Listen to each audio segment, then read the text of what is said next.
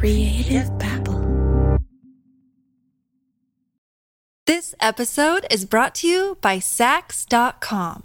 At Sax.com, it's easy to find your new vibe. Dive into the Western trend with gold cowboy boots from Stott, or go full 90s throwback with platforms from Prada. You can shop for everything on your agenda, whether it's a breezy Zimmermann dress for a garden party or a bright Chloe blazer for brunch. Find inspiration for your new vibe every day at Sax.com.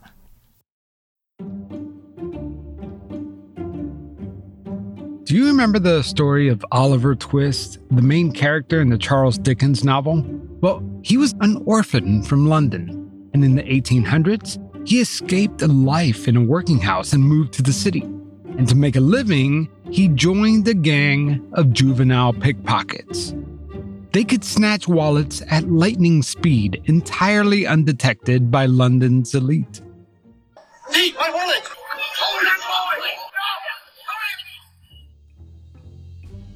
Pickpocketing is still around today, but it isn't exactly the same as it was depicted in the Oliver Twist books. Traditional pickpocketing is common in many European tourist destinations like Barcelona, Prague, and Rome, but in many places, things have changed. People don't carry around as much cash as they used to. Nowadays, you can just leave your house with just your phone and your keys. But just because we have a more technological society doesn't mean that pickpockets are a thing of the past. If there's one thing you should learn from listening to this show is that technology changes and fraudsters and con artists adapt. Today, I'm chatting with a man who mastered everything from the classic old pickpocket wallet dip to credit card swipes and other digital fraud that you may have never even considered. I'm Javier Leiva, and this is Pretend. Stories about real people pretending to be someone else.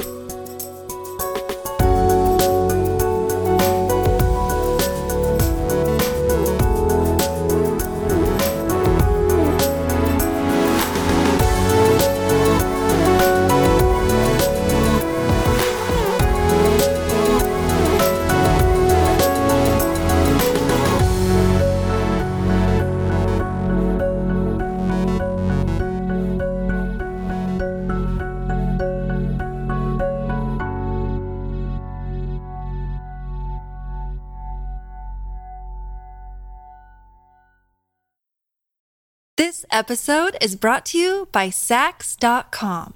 At Sax.com, it's easy to find your new vibe. Dive into the Western trend with gold cowboy boots from Stott, or go full 90s throwback with platforms from Prada. You can shop for everything on your agenda, whether it's a breezy Zimmermann dress for a garden party or a bright Chloe blazer for brunch. Find inspiration for your new vibe every day at Sax.com.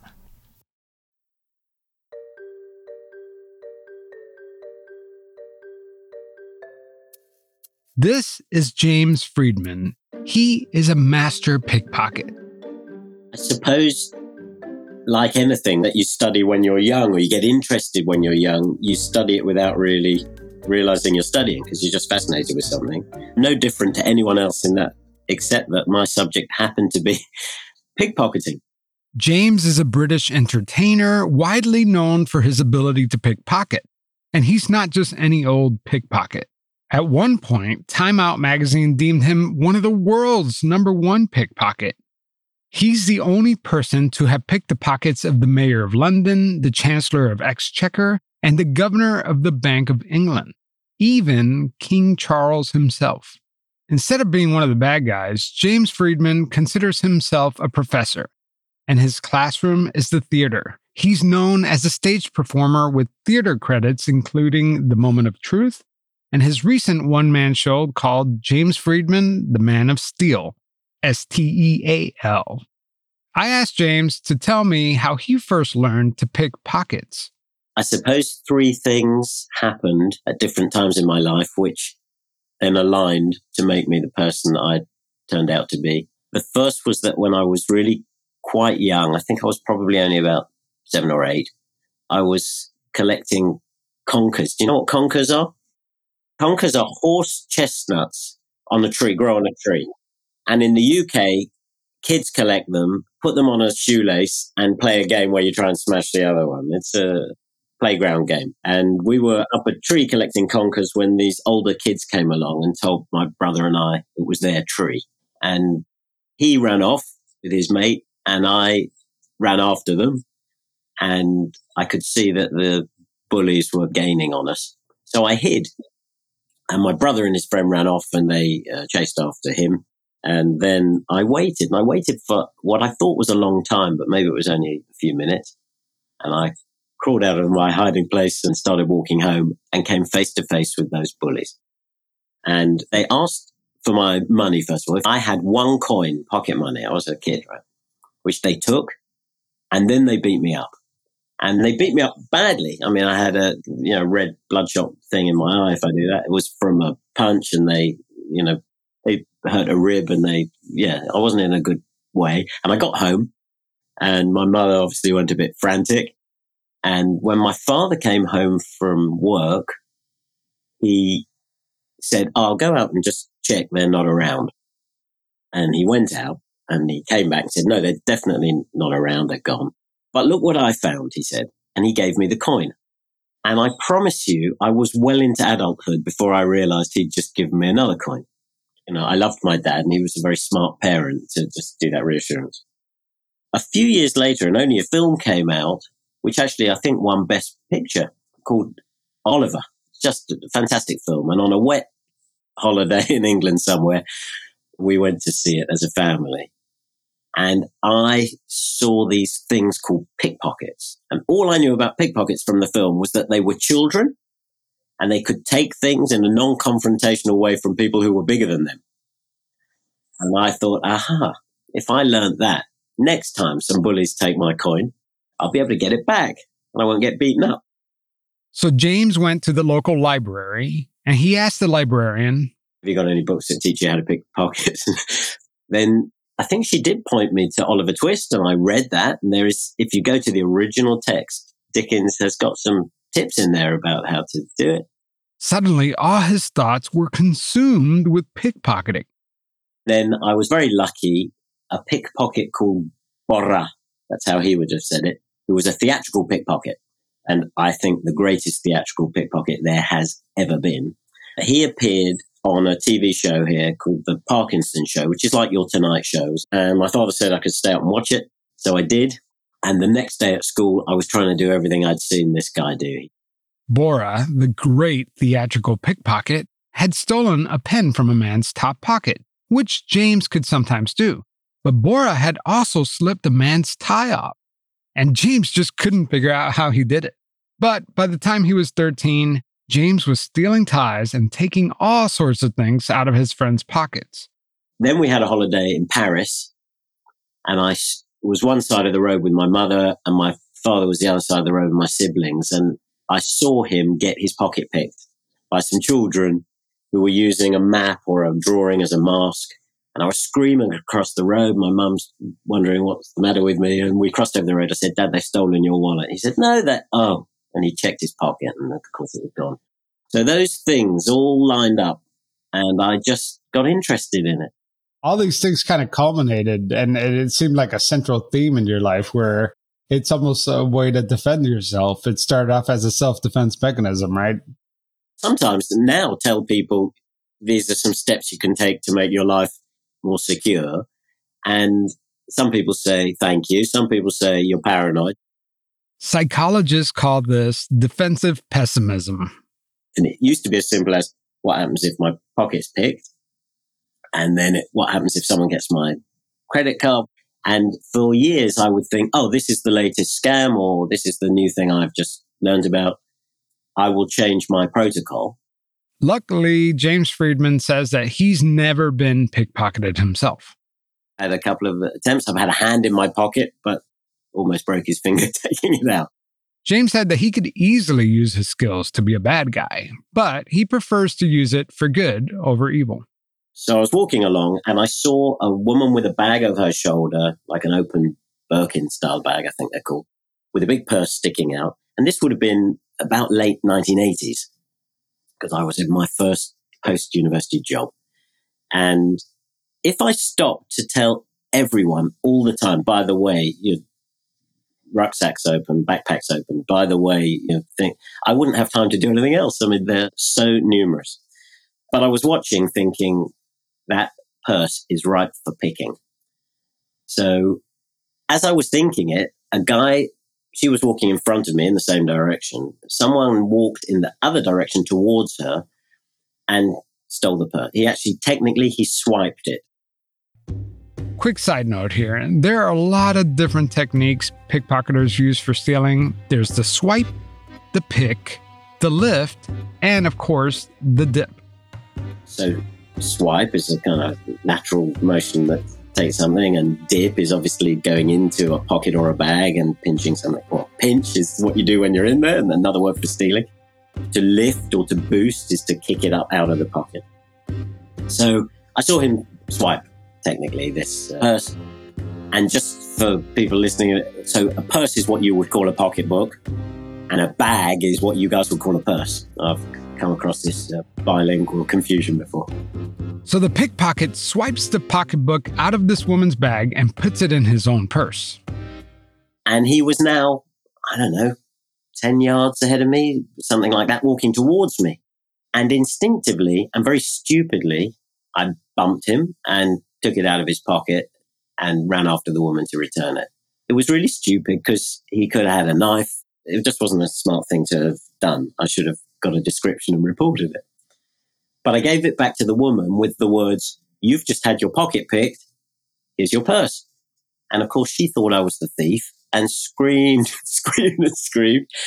When she calmed down, I explained, no, someone else had taken it and I'd seen it and picked his pocket to get it back, which must have sounded so far-fetched to her. She took this thing and went on her way.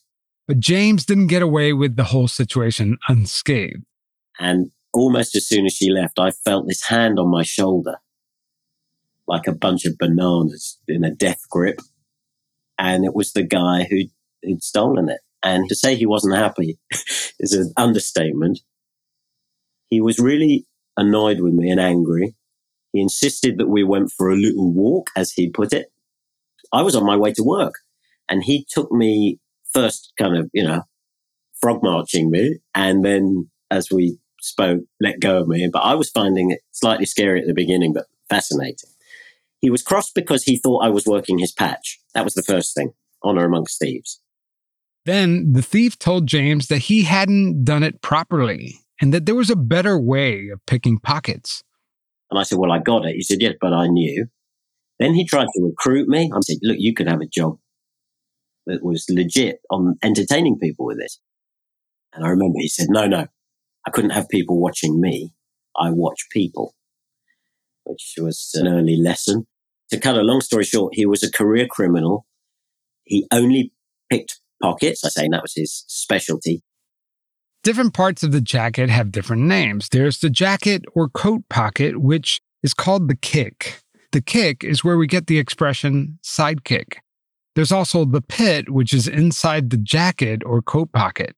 It's also called the pit because it's near the armpits. James says that this man he met was a master at picking pockets, and nobody would suspect him of being a thief. He wore handmade suits that I guess in those days were £2,000 worth.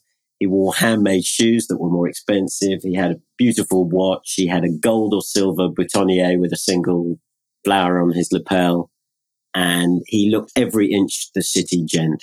But I can tell you, crime does not pay. He lived in dreadful social housing in a place I'm not going to mention because I've always kept his identity secret. His wife, I'm sure, must have known what he did for a living. But if I rang her, and it was before the days of mobile telephones, she'd say, oh, no, he's at the office. She meant he was on the streets working. His children, who I think were about my age, I don't think they knew what their father did. He was not rich. He just looked rich because he had to blend in. In a way, pickpocketing is such a romantic crime. We read about it in classic literature. We watch it play out in films. It's easy for us to see in our heads. But I wonder, in this cashless world, is the art of pickpocketing of bygone days? We may have been victim of it. We may have been conscious of it while traveling. This is a very common experience, but in a way, it's almost a outdated crime, right? Because who carries cash around anymore these days, right? You're right. And originally, I guess the first pickpockets weren't necessarily, stealing cash. I'm pretty sure the first pickpocket thought of it about 10 minutes after pockets were invented. But before pickpockets, to use that word, there were people called cut purses. And when purses were little bags attached to the belt, they would literally cut the purse. So all these words are descriptive. The fashion and the change in fashion and pockets and zips and Velcro have changed people's techniques. But the psychology of those bad guys has not changed since the first one. And I'll give you an example of how these fraudsters or scam artists evolve. I met a guy on a ship. We were actually going through the Panama Canal, which is kind of interesting. And I noticed he had a very nice watch on his right wrist. I didn't mention the watch. I just asked him, "Are you left-handed?" He said, "No. Why do you ask that?" I said, "Oh, I noticed your watch on your right hand." In Panama, we had a problem. 3 things: left-hand drive vehicles, hot weather, and windows down, and people resting their arms, left arm on the sill of the door while they're stuck in traffic. Gridlock traffic was the other problem. James explains how street kids would crawl through the traffic below the level of rearview mirrors, and they'd reach out and grab the driver's left arm and steal their watches. So this man switched his watch to his right hand. But like James said, thieves are always evolving. We're playing checkers and they're playing chess. We started wearing our watches on our right wrist. And I asked him, how quickly did they evolve? Because it's always an evolution. And he said, within about 6 months. I said, what was the evolution? He said, the evolution was they would still crawl through the traffic below the level of the rearview mirror, this time with a pin. And they would tap you on your left arm with the pin. You think you've been bitten by a mosquito, so you swipe with your right hand. They grab your right hand and take the watch. Never in a million years would someone think of that as a strategy. It's only because they learned the first bit and had to evolve and adapt. And fraudsters now, and a large part of it is digital, is an evolution. When we come back, James Friedman will show us how digital pickpocketing works.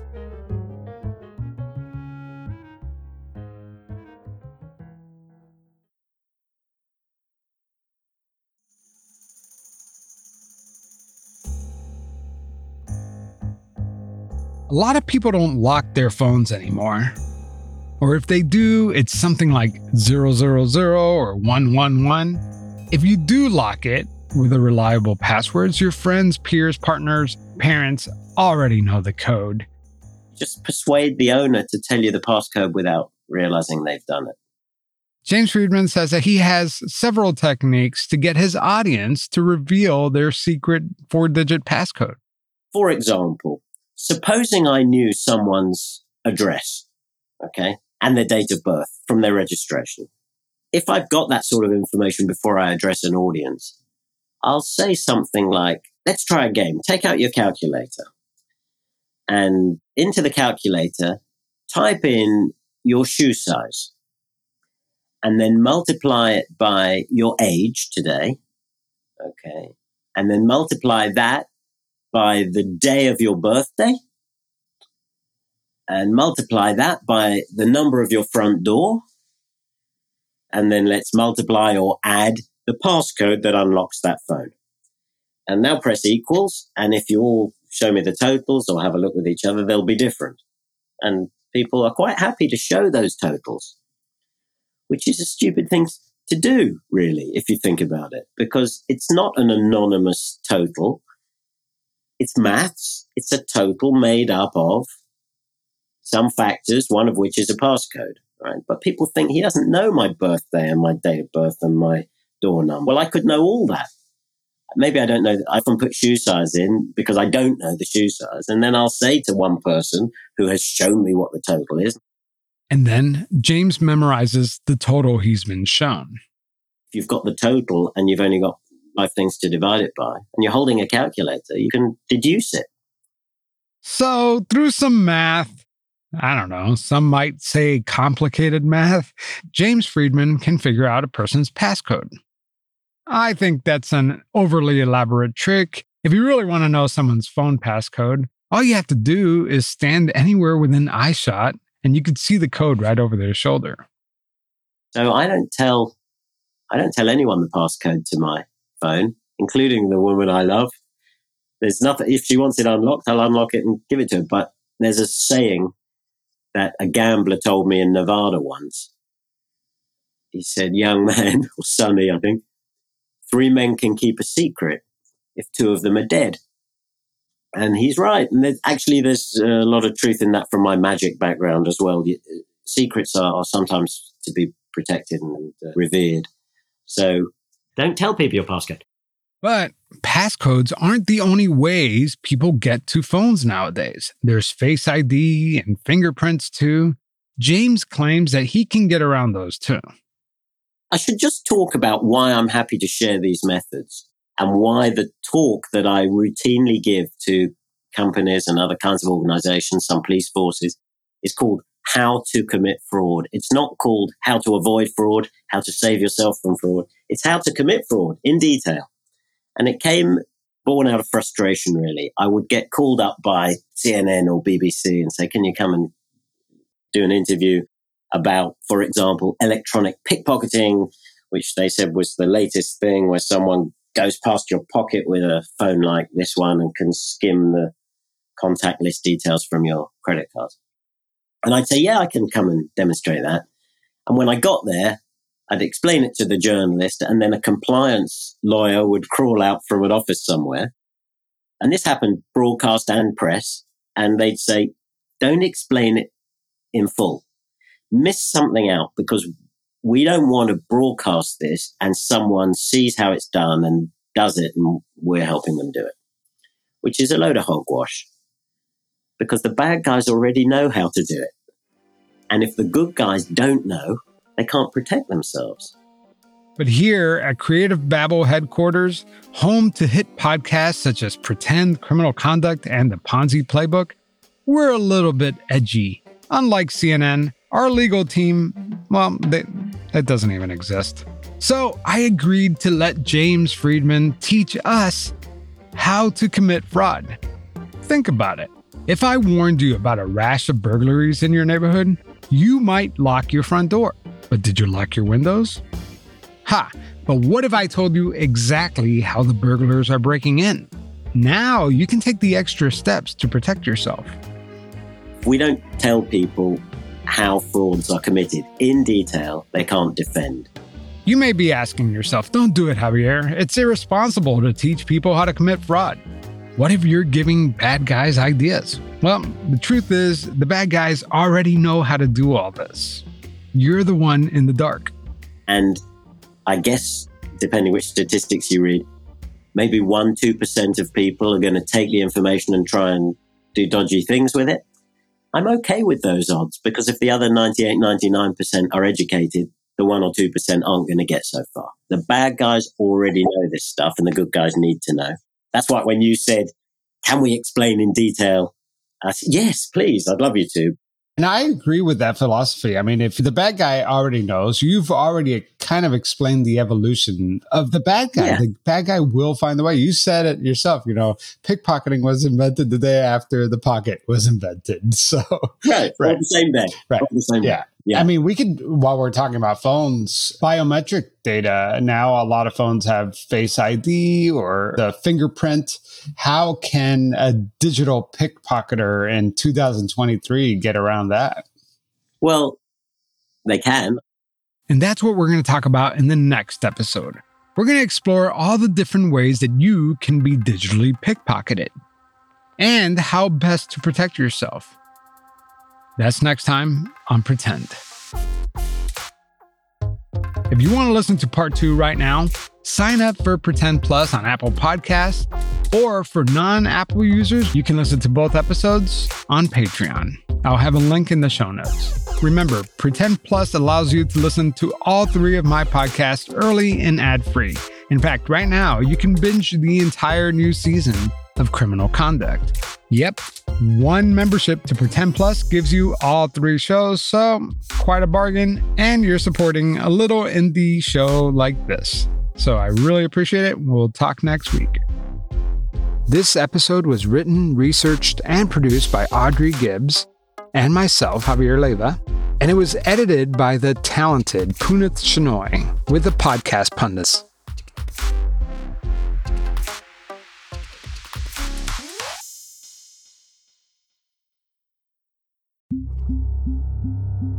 Creative